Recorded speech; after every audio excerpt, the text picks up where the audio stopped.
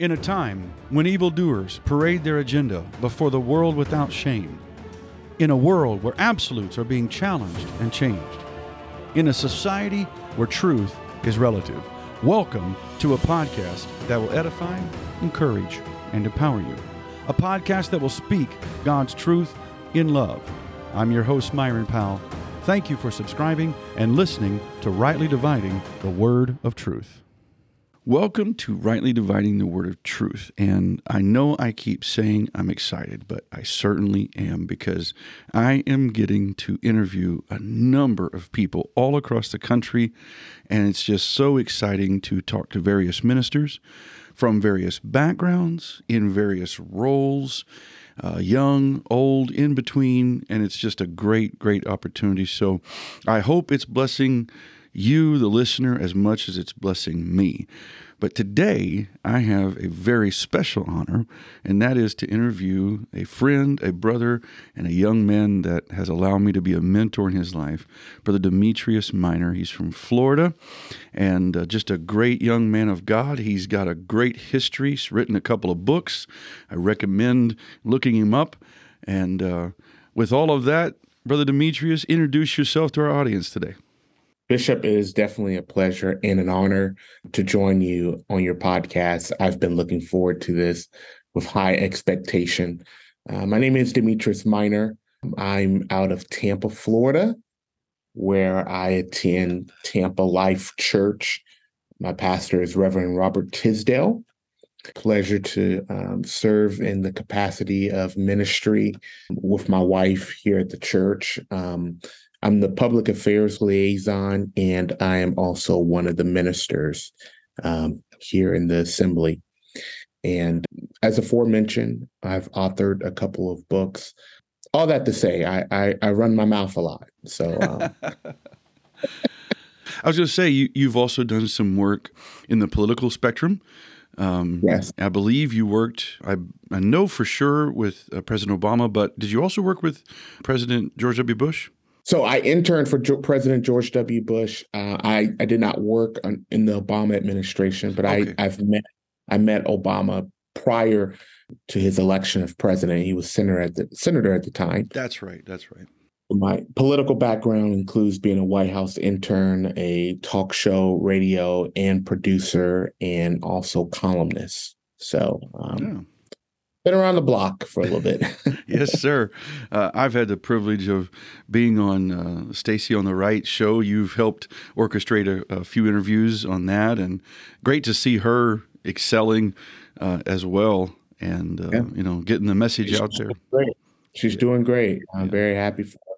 And in a recent, as of a year ago, I'm privileged to be a part of Governor Ron DeSantis' Faith and Community Initiative for the state of Florida. And I say that because that is not affiliated with his presidential campaign. So I do want to make that distinction. Right. He's done a great job in Florida. So he has, especially in light of COVID. Oh, yeah. There were many restrictions and lockdowns in other states. He was very kind, and he had a very helpful posture towards churches and faith-based institutes to ensure that we were able to conduct our services and gather as we see fit during the pandemic. So that is something that we'll always be grateful for. That is awesome. Well, again, it is a great honor to have you on here today, and I know we want to get to the heart of the topic. And so as we open up, and I've been asking this question of many, and of course, every answer has had similarities, but also there's been a number of different variables that I had not even considered myself. So I'm hoping that our listeners are gleaning from this, because I certainly am.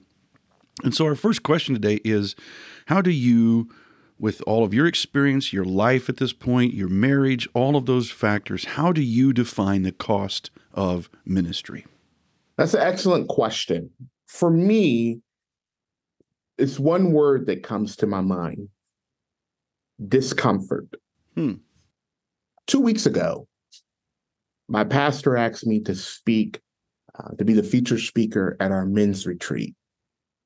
And I was honored, but yet uncomfortable. It was my first time speaking solely to a group of men. I'll have your audience to know I'm 38 years old, so not yet 40. Don't believe I've really hit the prime of my life. Right. I've only been married for 4 years. I'm not a father, and my father is no longer here. Unfortunately I've buried both of my parents. Yes. So I did not feel qualified Sure.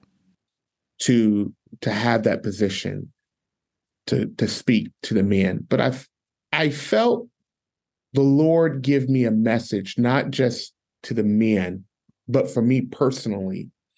And that is about the conflict of comfort that naturally we gravitate towards comfort.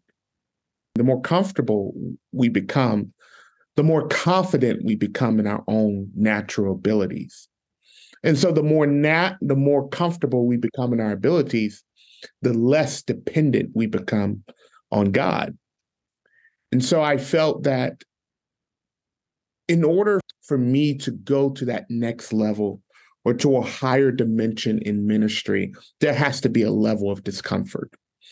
I have to feel comfortable addressing a group of men, knowing that my father is absent, because now it forces me to depend upon my heavenly Father, something that is more than just singing about it or preaching about it or talking about it. Now I have to experience God in that specific capacity.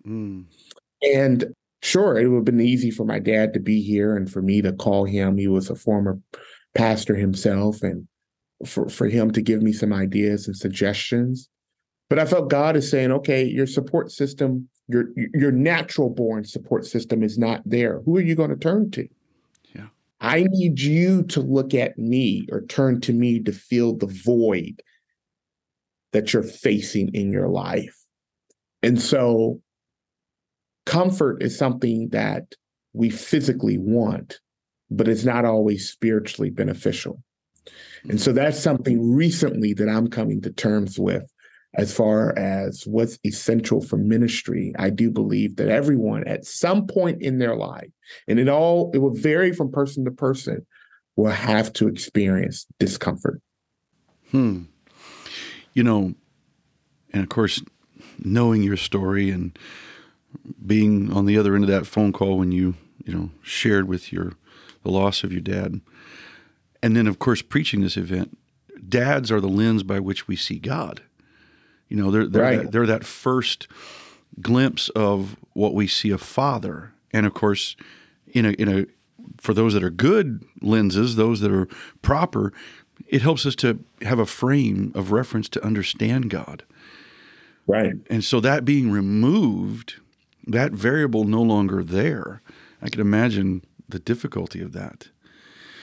You mentioned this conflict of comfort. And I love that title, by the way. And you could send me those notes if you don't mind. Absolutely. I've been more happy. Or I'll just have you come You can preach add it. to them if you don't mind. There you go. But talk to us a little bit about, you've given a real life example, and I love that. Can you think of a biblical example of, what you just described, a person or, maybe a couple of persons that dealt with Sure. that? Yeah. So talk about that for a minute. So the first example that comes to mind is presented in 2 Samuel chapter 11, verses 1 through 5. And if you don't mind, I like to read it from the English Standard Version. Please. It says, in the spring of the year, the time when kings go out to battle, David sent Joab and his servants with him and all Israel. And they ravaged the Ammonites and besieged Rabbah. But David remained at Jerusalem. It happened late one afternoon when David arose from his couch and was walking on the roof of the king's house, that he saw from the roof a woman bathing, and the woman was very beautiful. And David sent and inquired about the woman, and one said, is not this Bathsheba, the daughter of Eliam, the wife of Uriah the Hittite? So David sent messengers and took her, And she came to him, and he lay with her. Now she had been purifying herself from her uncleanness. Then she returned to her house, and the woman conceived, and she sent and told David, I'm quoting here, I am pregnant. Mm. All right. Well, I believe this is a story that most of us are familiar with, Sure. David Bathsheba. There's a couple of things in this passage of scripture, Bishop, that stand out to me. Number one, David sent his servants out to do a job that he was purposed to do. Yep. He was called to do. David remained at home while the other kings are out to battle. All right. So battle and war and all that wasn't something that David was comfortable doing at that time. Mm-hmm. So he sent someone else to do it, which was mistake number one. The Bible says that late one afternoon, David arose from his couch. Mm-hmm. I think that's important. So it's later in the day. David is on his couch. Now, when people come home from a long day at work or whatever, when they walk home, they tend, and I'm speaking in a general sense. I understand society. Most of us, myself, work remotely. But for people that work at a physical location, when you come home, you kick your shoes off, you take off your work clothes, put on your pajamas or comfortable house attire, Mm-hmm. right?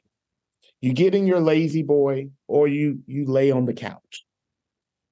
Because the couch symbolizes comfort. Yeah. Right? Wow. So David doesn't have his armor on. Mm-mm.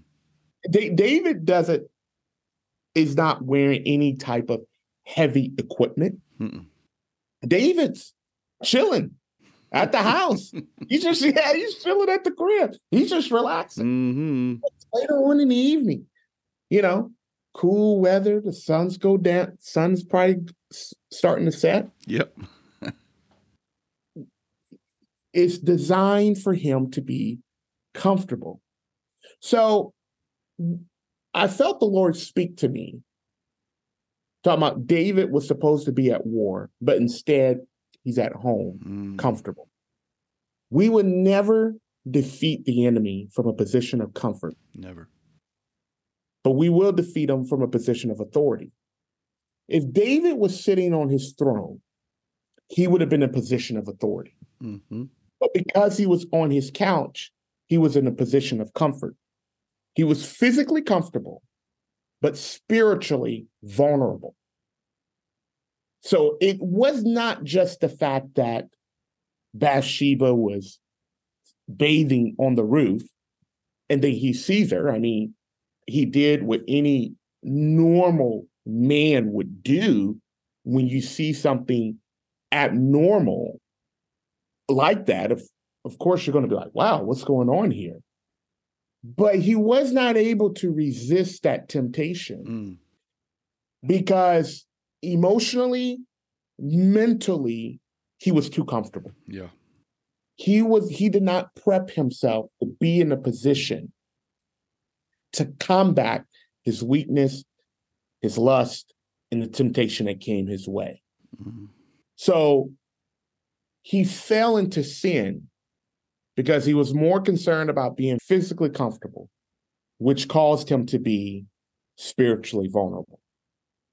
The second biblical example I have is the book of Jonah. It's the last chapter, chapter 4.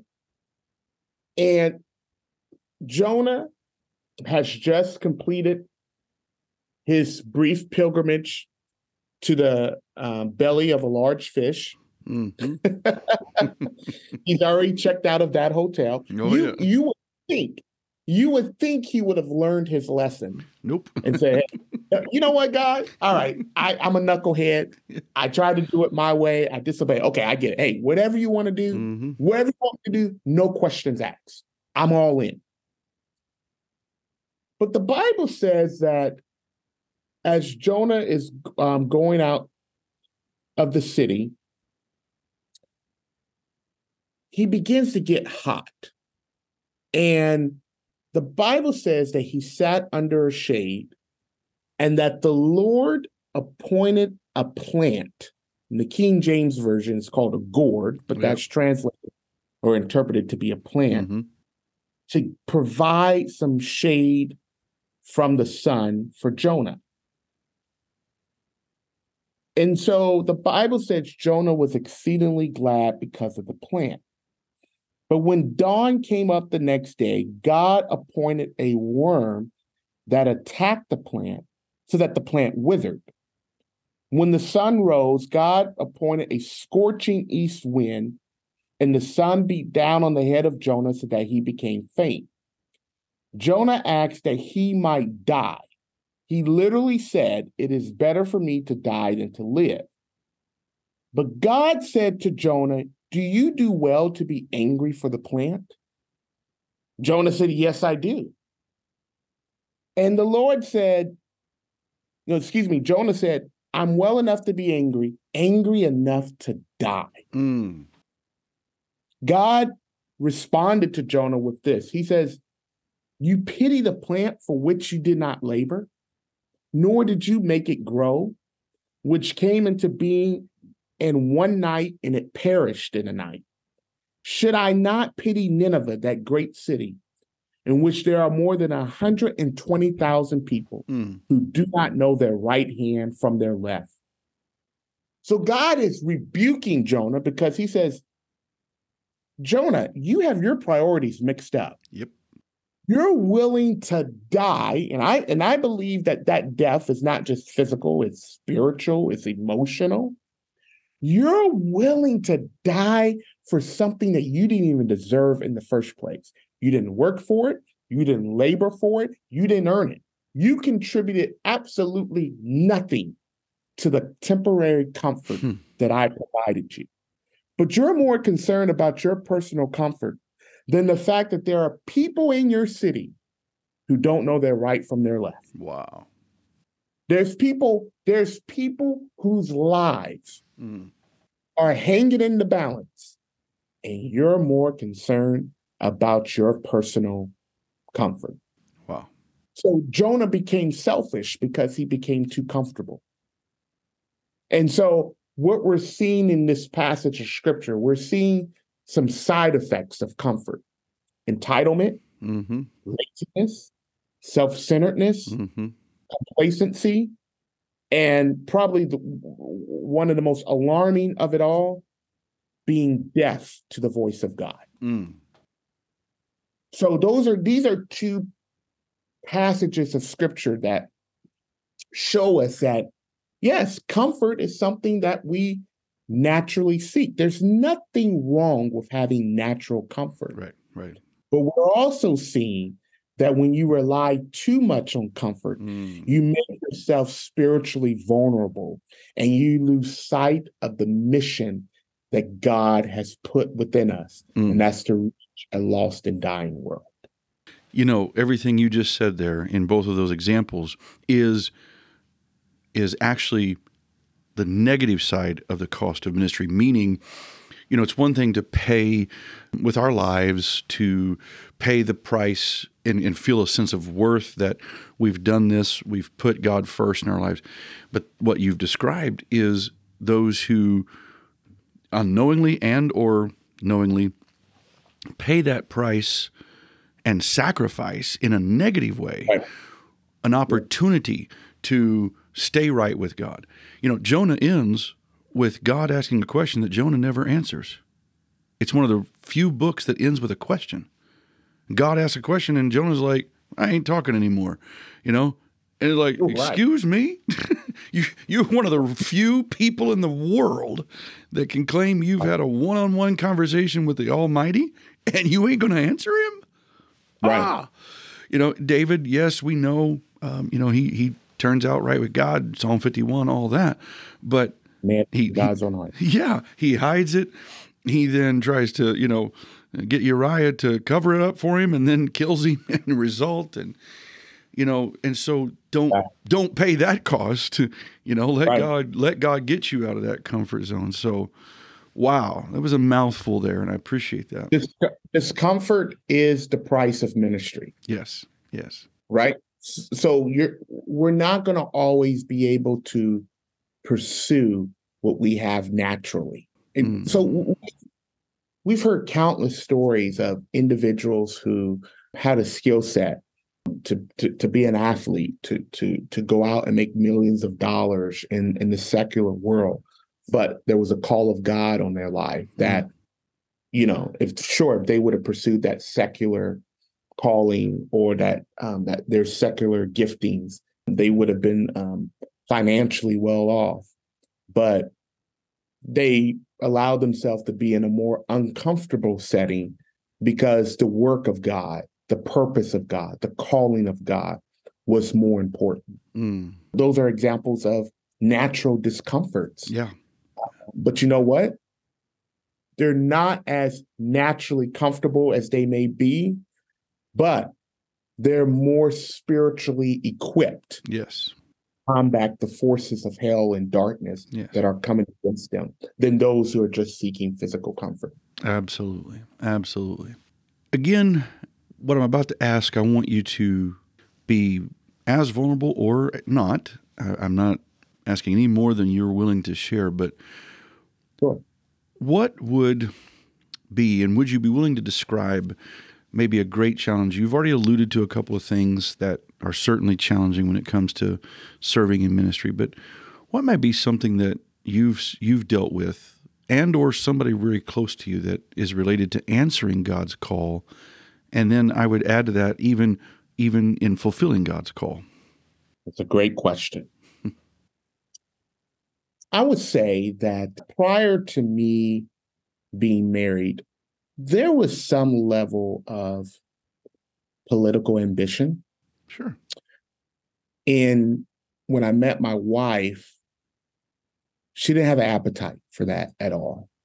No, I don't want to be in the public eye. I don't want you to necessarily run for office. And not saying that I had a desire to seek public office, but politics and government has always been something that's been appealing to me. Biblically speaking, I gravitated towards it because of examples of Joseph, Daniel, being used in the political sphere. But having a spouse that does not share that appetite, I wouldn't say it didn't cause me to not be involved anymore, but it forced me to scale back those ambitions. Right. Because of the sacrificial love that is required. So if I have to love my wife as Christ loves the church, that requires sacrifice and doing some things that I may not want to do. Now, as long as it's not violating my morals and my principles and the biblical standard for how to live. That is one example. Another thing, too, is I got married at the age of 33. It was in my Jesus year. There you go. Right.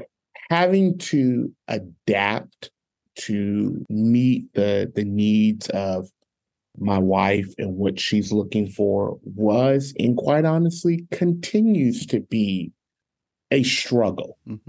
Because especially as a man, set in my ways, been doing things my way X amount of years into now all of a sudden adapt and take someone else with you on that journey.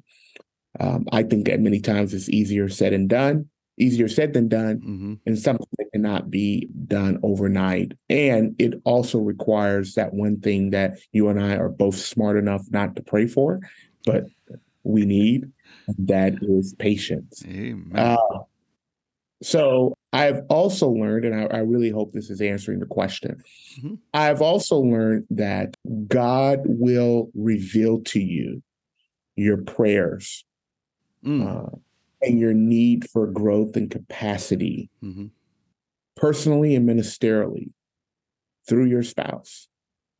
So I have prayed in private what my wife has revealed to me or suggested to me in public. Right. Or regarding, excuse me, she may not necessarily say it in public, but it's regarding how I may act in public or how I may be in public as a reflection of a private prayer. Mm. And so, and there's times when I wanted to be like, well, she has no idea what she's talking about. And then the Lord will replay to me what I pray. Yeah. And then I was like, okay, that's why you're God and I'm not. There you go. I hope that answers the question as someone who's being honest and saying that I am of a certain age. And sometimes, many times, there's stubbornness that's involved in that. There's that temptation to only see things through your lens. Mm-hmm. And it requires an act of selflessness that I'm still learning to do. Yeah, absolutely. That more than answers the question. Thank you. I think, too, if we could turn that coin over for a minute, our wives, and if it's a woman that's a minister and she marries and she's already ministering, her husband, like it or not, they're accepting that ministry call. Yes. That doesn't mean they'll ever stand behind that pulpit or, act in a certain way necessarily. But, when Shannon married me, I'm already called. I'm already been preaching. I've already been evangelizing. She's marrying into the ministry.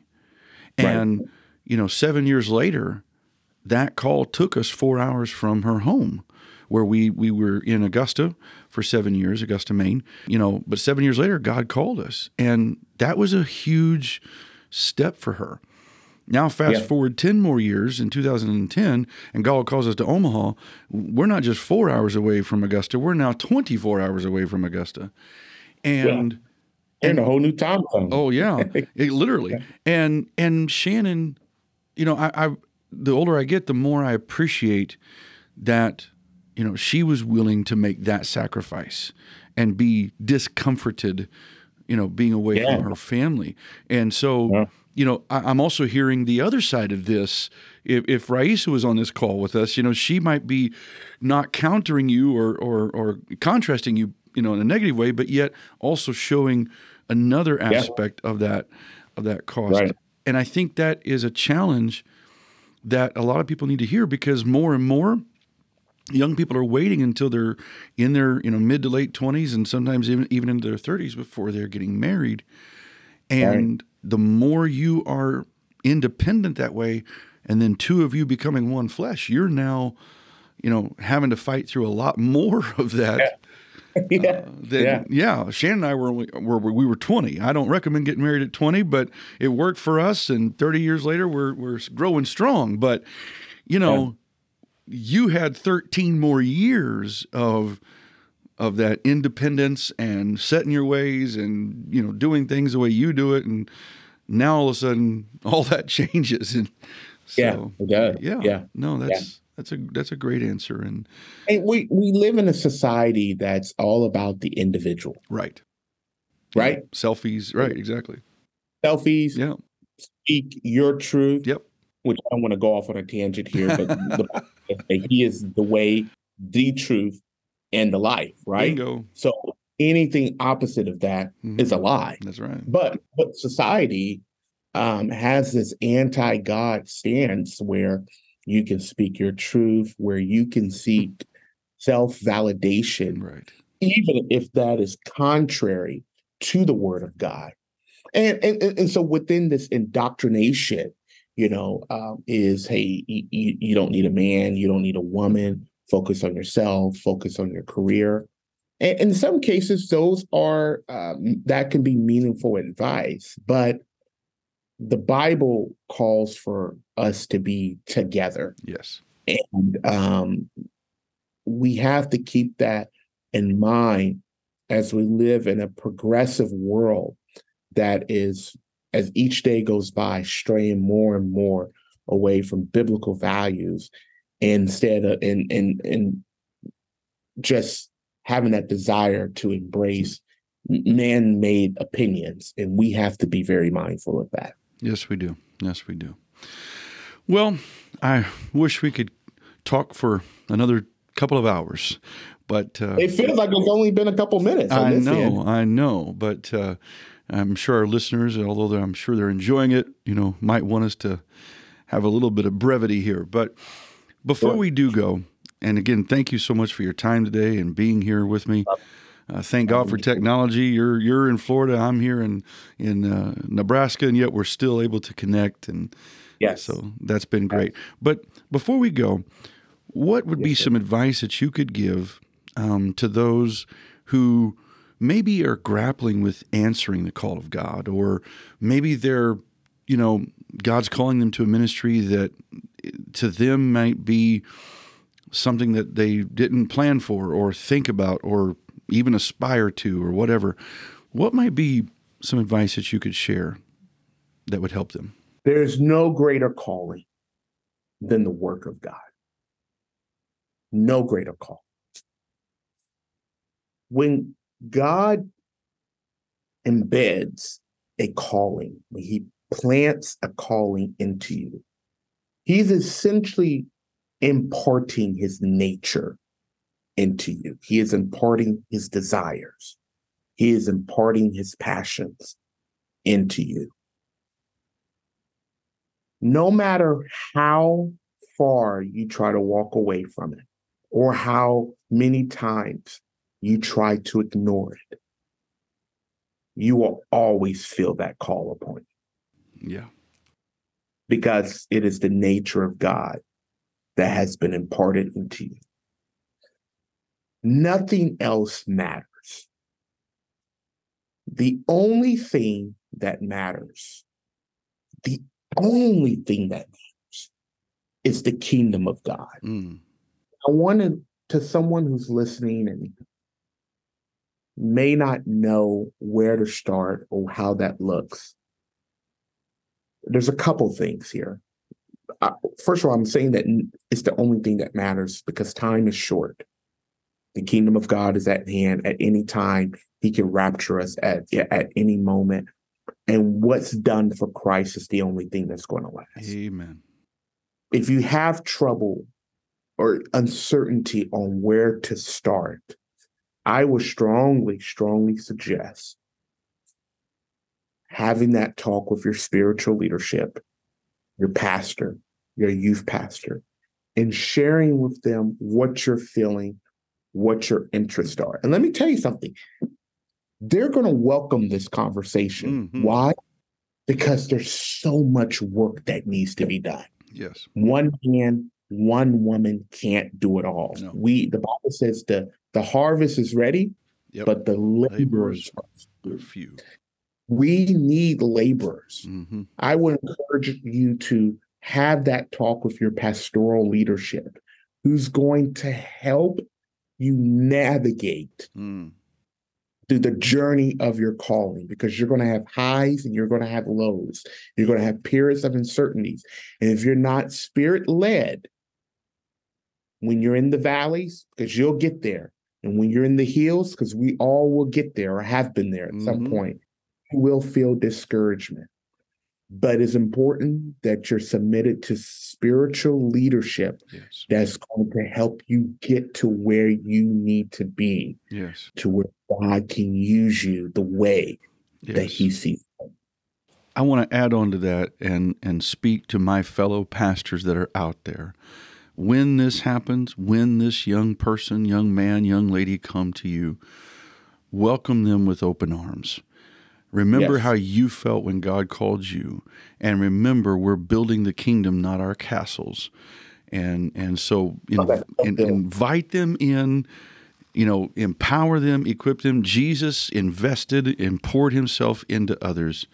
And it's let me tell you, it's the greatest experience. And so it is. Excellent advice, Brother Demetrius. Thank you so much for sharing that. And again, for your time today. Please say hi to your lovely wife, and I will. Tell her that she's right.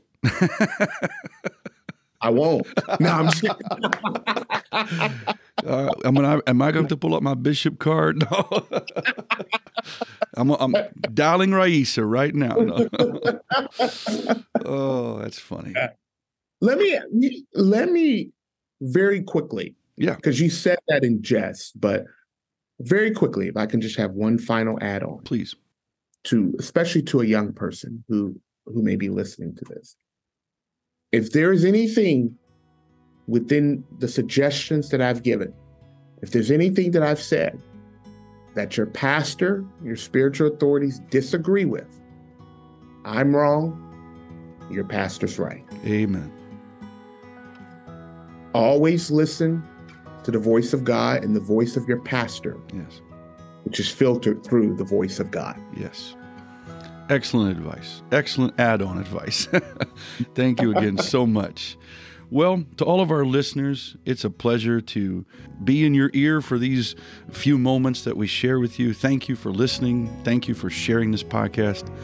Please share it with your friends. And if you do have questions, email us at rightlydividingwot@gmail.com. In the meantime, I pray your day is blessed in Jesus' name. We'll see you next time.